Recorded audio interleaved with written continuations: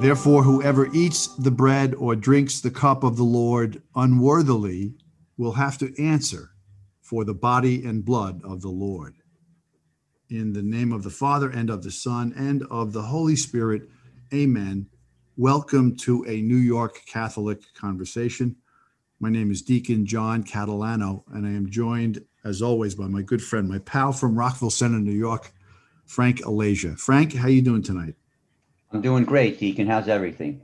Everything's good, and I'm very glad you suggested this topic. It's been in the news a lot lately, because of the recent bishops' conference and the statement by the president to the press. Who can receive Holy Communion, or what is the proper manner of receiving Holy Communion? So how do you want to start this, Frank? Well, the first thing I want to say is we tonight are just going to state what the teachings of the church are, and what the conditions are that have to be met in order to receive worthily. And the first one is you have to be baptized, right?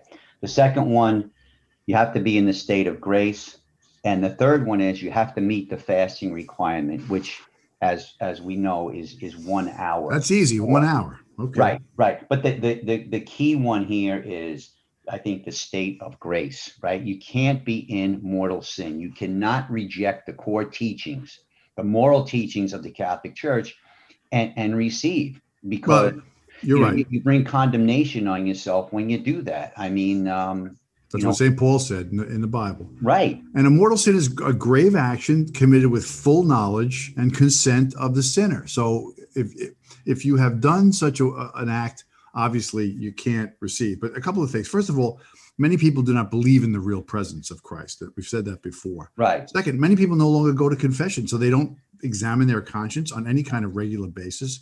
And third, many Catholics find themselves believing, or they decide to believe in, things that are opposed to church teaching, like abortion or same-sex marriage. And they still feel comfortable receiving communion when coming to Mass. So our shared sense of reverence of the Eucharist has really been damaged.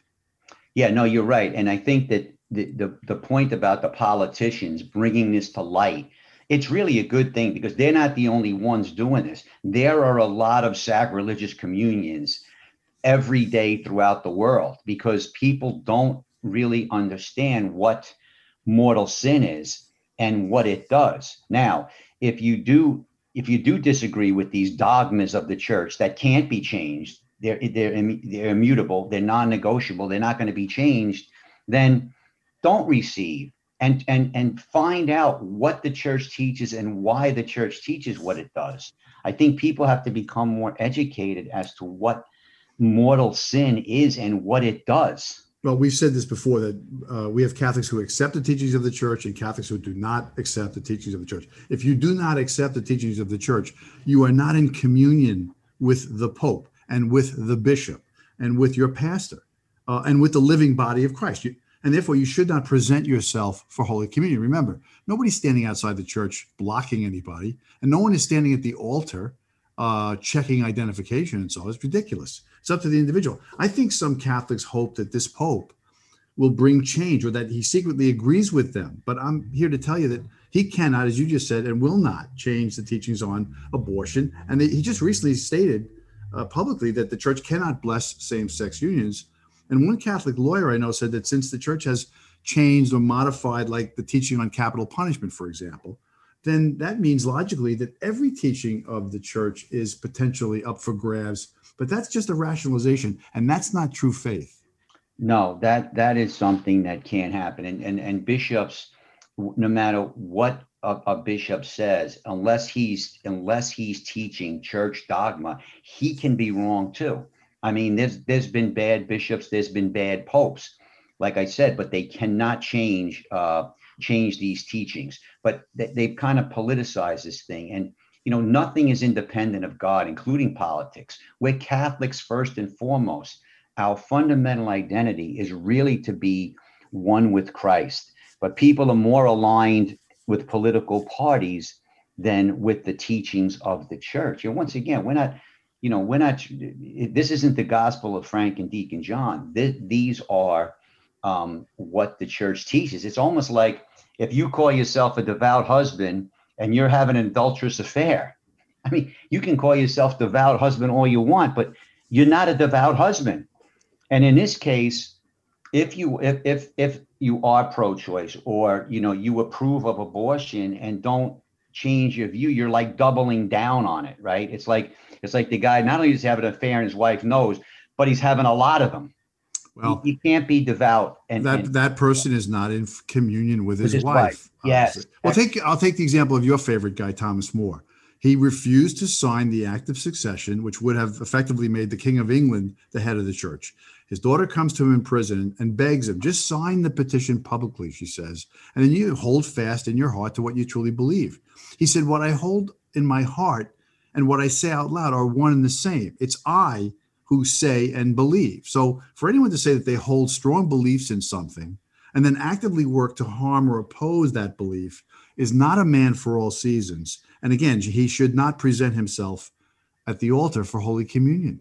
No, it's offensive to God to receive in mortal sin, and this is the point that we're trying to get across.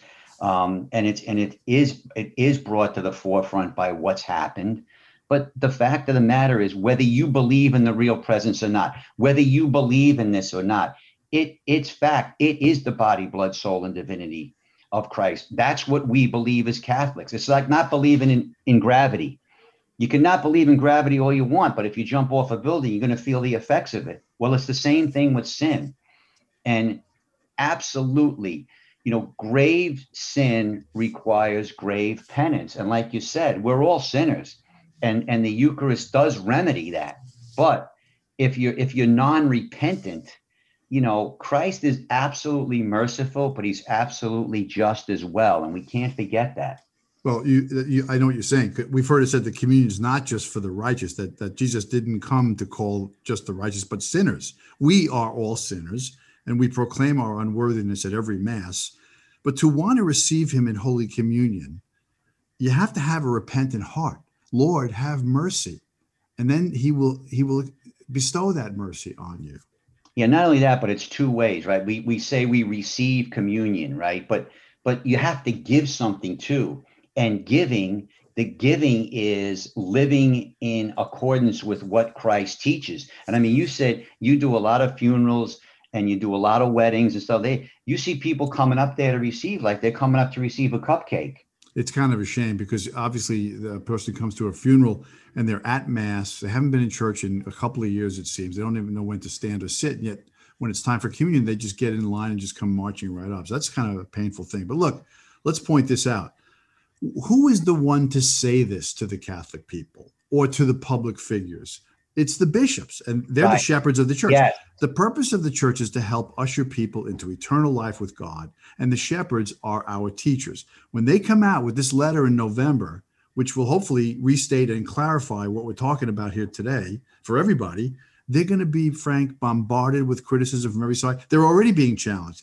And remember, right. They cut off Bishop John Fisher's head when he challenged the king, and so to Thomas More's, and we now honor those men as saints in heaven. So I think somebody's going to have to suffer this fall in the episcopate. No, you're absolutely right. But like we said, we travel 10,000 roads in life, right? But they all end, and in the end, you're going to see two faces, one of Christ and one of Satan, and one of them is going to say mine. My advice is to examine your conscience, get to confession, and find out what the church really teaches, because this is serious business. And that's why I wanted to bring this topic up, because it, like I said, it's in the news, it's brought to the forefront. More and more people talk about it, and I think that we knocked it out tonight, pretty good. Yes. And finally, Frank, as fully formed adults now, we have to try to relearn or recapture the sense of wonder and the sense of majesty in the Eucharist. And remember, Jesus at one point said, unless you turn and become like one of these children, you can't enter the kingdom of God. And when we prepare young children for their first Holy Communion, we tell them that they have now reached the age of reason. They know the difference between right and wrong. And to prepare to receive Jesus properly, they now have to examine their conscience, make their first penance, and tell God that they're truly sorry for the sins they may have committed. so that they may really be ready to receive Jesus into their bodies, into their minds, into their hearts and soul. And I think that's something that we should carry with us as we go forward, to receive Jesus like children. Exactly right. And once again, we always say you can start right now. You can start right now to do this. Frank, I love you a lot, and I want you to continue to go receive Holy Communion every day, as I know you do.